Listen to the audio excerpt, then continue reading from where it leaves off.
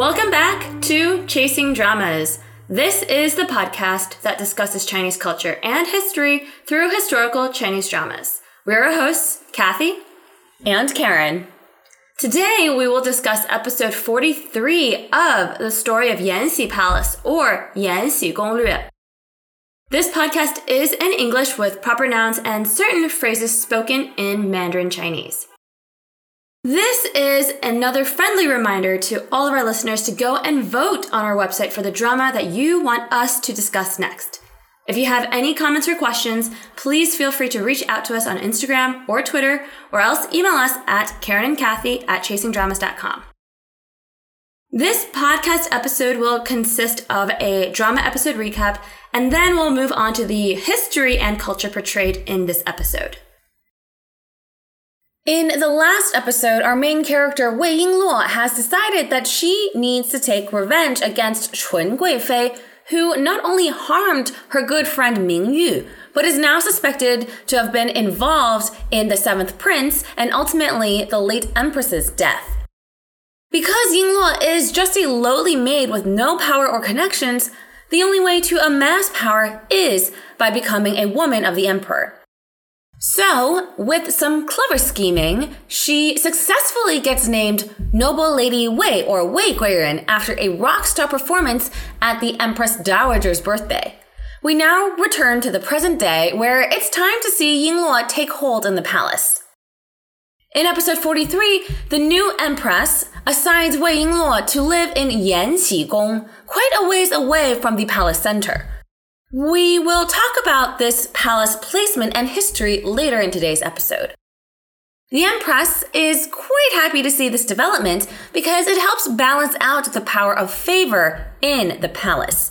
Right now, Chun Guifei has the most favor by the emperor, so it's good for the new empress to have someone to take some of that away. Meanwhile, Chun Guifei is already voicing her serious displeasure with Wei Yingluo. Yu Fei, mother of the fifth prince and who now has become quite close with Chun Guifei, is uncharacteristically harsh towards Yingluo as well, saying all manner of degrading things. The two of them have their eyes open on what they can do to bring Wei Yingluo down. When the imperial family returns from Yuanmingyuan, Yingluo goes to see her new home base. It is a destitute spot that is in dire need of a cleaning. The staff she gets assigned with includes former colleagues Hu Po and Zhenju, who worked with Yingluo and Mingyu back in Changchun Palace with the late empress.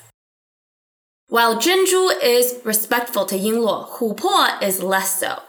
She thinks that because they all work together under the late empress, she is able to speak directly towards and at Yingluo and call her by her first name. This Hu Po character does not respect Yingluo whatsoever. This is already a test for Yingluo, who recognizes that she cannot openly punish Hu Po because that would harm her reputation. But in a surprise turn, it is Yingluo that tells the now feisty again Mingyu that they need to learn patience in the palace. Patience is key to being able to strike that satisfying blow when the time is right. Now, the most important thing Yingluo needs to do is to garner the emperor's attention. Without it, there's really nothing for Yingluo to work with. He has neglected seeing her at all since they returned to the Forbidden Palace from Yuanmingyuan, and so the games begin. Yingluo is quite clever in recognizing that she should not go directly to the emperor and seek him out. Instead, she goes over to the Empress Dowager. She is honestly taking a lot of leaves out of the book from Zhen Huan Zhuan. We know quite well in that drama that for some people who want to survive in the palace, the emperor is not the only way to do so. We saw Shen Meizhuang ally herself with the Empress Dowager, and she was able to do quite well for herself. And so this is certainly a tactic that Yingluo has decided to go with as well. Wei Yingluo is able to bring laughter to Shoukang Gong, where the Empress Dowager lives, by dressing up and telling fun stories to the aged woman. One day, the emperor bumps into Yingluo dressed up as a male storyteller, telling her fun stories to the Empress Dowager. He is surprised to see her and tells her to leave for being out of decorum. However, after she leaves though, the Empress Dowager praises Yingluo for her unique ability to bring a smile to her face. Yingluo continues to tell stories every day, and every day when she leaves, she is ignored by the emperor when the emperor walks by to visit his mother. This goes on for about a month, and Yingluo decides that, you know what? Tomorrow, I'm not going to go. She tells Mingyu to take a day off from the Empress Dowager as she is sick. We next see the emperor working at his desk and, without even looking up from his book, asks his head eunuch Li Yu if he asked. Li Yu's like, asked about what? And then with a piercing glare from the emperor, Li Yu chuckles and responds, noble Lady Wei has fallen ill. Sick? The emperor's like, who asked about her? The emperor clearly has too much pride and ego to want to let go, but is still rather worried about Yingluo. After about 1 second of thought, he decides to get up and go for a walk. At Yanxi Gong, Wei Yingluo is quote-unquote sick, and Hu Po has arrived to bring her medicine. But this Hu Po character is extremely disrespectful towards Yingluo and demeaning towards her. She even tries to take Yingluo's medicine from her hands when Yingluo tries to tell Hu Po to be more respectful. Unluckily for Hu Po, though, this exchange is overheard and witnessed by the emperor, who is furious at Hu Po's disrespect for Wei Yingluo. This maid is ordered to be beaten 80 times and then banished to Xinzhe Ku. What's important here is that it was the emperor who punished Hu Po because of her disrespect for his concubine, not necessarily because it was Wei Yingluo. But due to this little show that Yingluo orchestrated, she not only was able to capture the attention of the emperor, but also establish authority in her palace with the help of the emperor.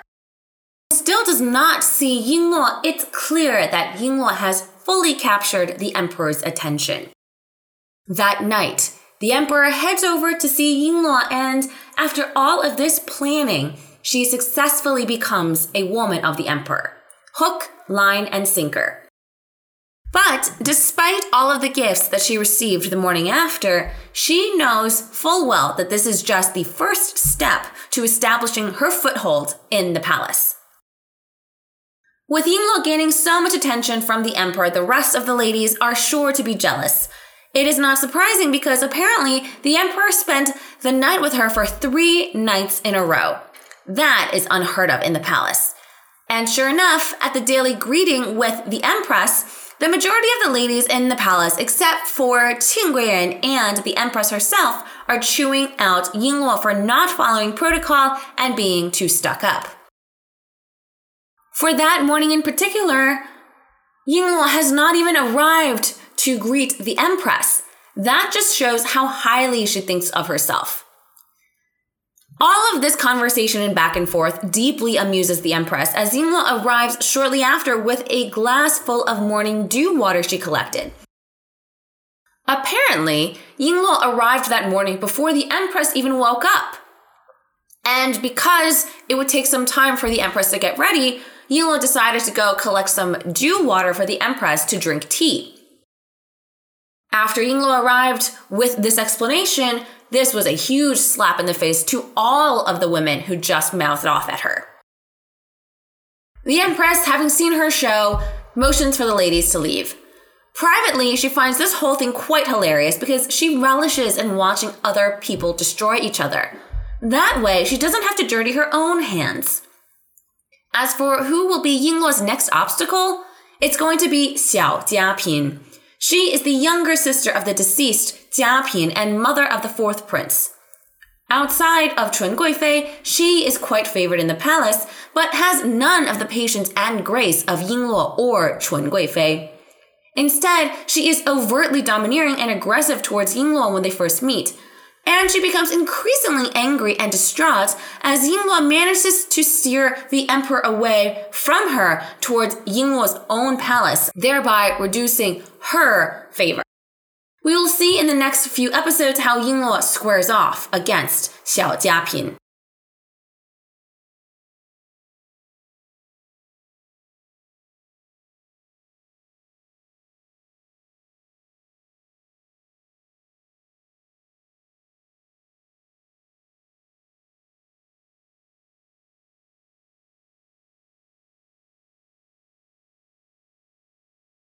Let's move on to some history. Today is actually really quite fun because we will start off discussing the titular palace that Wei Yingluo now calls home, Yanxi Gong or Yanxi Palace.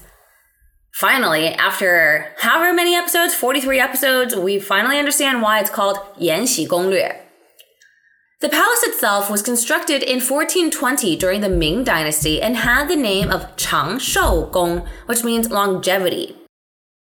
The name was changed to Yanqi Gong in 1535 and then finally Yanxi Gong during the Qing Dynasty in 1686 when it was renovated. The name Yanxi represents 迎福请喜之意, or to welcome in luck and happiness.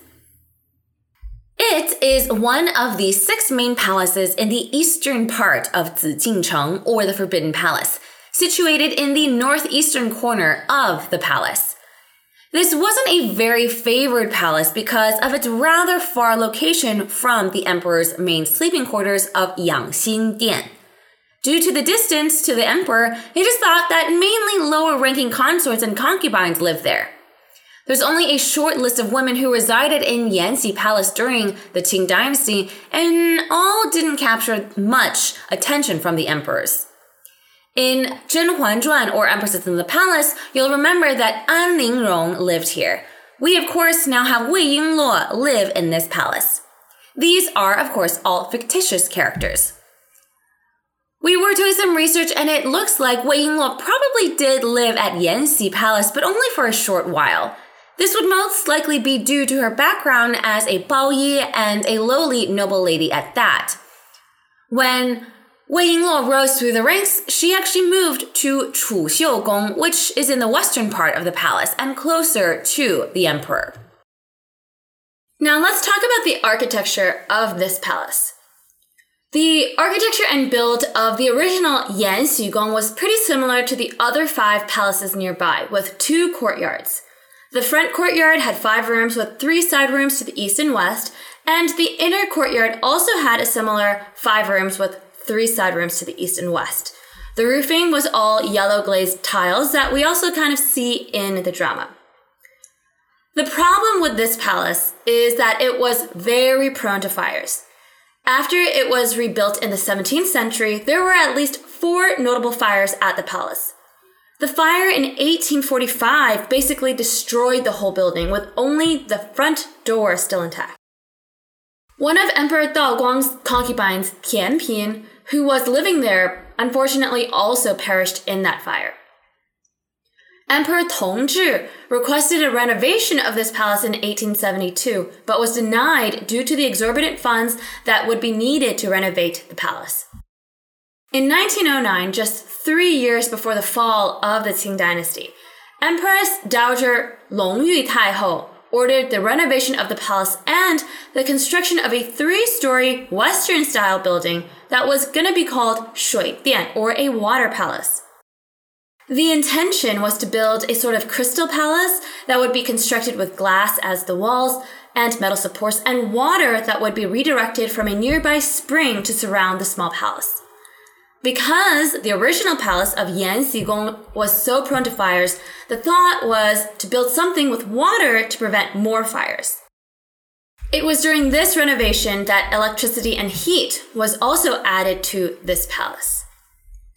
Unfortunately, due to the lack of government funds and also the demise of a whole dynasty, this crystal palace was never completed. However, you can still see it today. It's kind of jarring because it takes up the whole front courtyard, and you can see that it really wasn't finished. White marble was used instead for the walls, and there's this awkward metal skeleton for the pagodas at the top of the structure. Nevertheless, it is a very interesting example of Western influences in China, especially with the architecture of this crystal palace. What's interesting is that this specific palace itself in Beijing was not a top tourist destination. And honestly, there's not much there to look at except for this half-completed structure. But due to the wild success and popularity of the story of Yanxi Palace and Ru Yi's love in the palace, many tourists head there today to go see the famed Yanxi Gong. It did reopen after shutting down during COVID, so now tourists can go and enjoy this famed palace. Now, filming of Yanxi Gong for this drama took place in Hengdian in the southeast part of China, only a few hours away from Shanghai, and we've talked about Hengdian before. A forbidden palace was essentially recreated and rebuilt at this film lot and is where many Ming and Qing dynasty dramas now film. So Empresses in the Palace and this drama, The Story of Yanxi Palace, were all filmed at this studio lot. Nowadays, you as a tourist can also tour the sets, and people have taken plenty of photos where the characters were during the specific scenes of this drama. However, I will say the Yanxi Gong in the drama is nothing like the Yanxi Palace in Beijing. However, that's not a big deal because, well, the current Yanxi Palace in Beijing also didn't look anything like it did during Qianlong's reign because, as I said, there's this whole modern-ish Western structure and the original buildings were all burned down in 1845. So we'll just take what we get from the drama, The Story of Yanxi Palace. We'll just, keep that in mind. But don't expect if you ever travel over to Beijing to go see the palace to see something similar to what we have in the drama. Now let's move on to costumes, which we've been focusing a lot more on in the last couple of episodes. In this episode, we see Wei Yingluo wearing a completely new wardrobe to match her status as a noble lady. Let's talk about a couple of highlights. I will apologize up front because I am not a fashion historian, so if I butcher some of the names of the clothing types, please give me a pass, also especially as we try to translate them. When Yingluo first enters Yanxi Palace, she is wearing a beautiful cloak with a very unique shoulder design. That is called a Yunjian Pifeng. We've definitely seen other ladies in the imperial palace wear such a cloak, but since we now have Wei Yingluo wear these, let's talk about them. Well, Yunjian translates to cloud shoulder. There are two ways of wearing this. The first is the type that would be worn over a piece of clothing, as we have with the cloak, or how Wei Yingluo wears what looks like a kind of feathered collar later in this episode when she greets the empress. The second is to have the clouds embroidered as part of the outfit. That is essentially what we see Mingyu wear. Yunjian has long roots in Han culture that we can see in paintings dating back as far as the Tang Dynasty, so 7th century. They are the first type, which the Yunjian is worn on top of the blouse. Then we have the Yunjian that originated around the Yuan dynasty that was sewn into the blouse. Then finally, we have the more commonly known Yunjian that originated during the end of the Ming dynasty. That is like the shoulder shawl that covers the shoulders. The original purpose was to protect the rest of the blouse from any oils that were used for hair products. Now, the issue is that Yunjian were typically worn by Han women, and the collars that Manchu or Qi women wore were different. If we look at what Chun Guifei and Shu Pin are wearing in this episode, they don't really have any embroidery on their collars, which was more in line with Manchu styles. The Empress's head maid also has a collar or embroidery along the neck of her blouse, which was definitely the most common Manchu style. And what I mean by that is that you see the buttons that act as clasps for the blouse, and there are embroidery lines along those buttons, and that is the Manchu style. The Yunjian style that we see most women in the drama wear, which in this episode also includes jiapin towards the end of the episode, didn't really come into fashion for Manchu women until the end of the Qing dynasty. I'm over here reading several articles criticizing the costume designs for most of the women here in the drama when it comes to Yunjian because they wouldn't have been as prevalent in the imperial harem during this time. It doesn't mean that Manchu women didn't wear them, it just wasn't as popular. For this drama, we see all of the women wear some type of yunjian or some type of the shoulder shawl that Wei Yingluo wears in this episode. And that is just not historically accurate in the sense that not that many Manchu women wore it, especially during Qianlong's reign. However, that doesn't mean that the costume designers didn't do their research. It's just that many of the pieces of clothing they recreated were from later in the Qing dynasty. Now, this is especially true for the outfit that Wei Yingluo wears when she greets the empress and her subsequent encounter with Jia Pin. The outfit, is called a lan di xiu xian tao tuan hua wen, or a blue base with peach sewn on it. Now, her outfit is what was considered a Manchu and Han mixed style because you can clearly see the yunjian on the top of her dress, which is like, kind of all the layers. And then you see on the side the embroidery for the Manchu style underneath. There is a painting of Emperor Dao Guang's empress wearing this exact same style of clothing. She just lived in the 19th century instead of the 18th.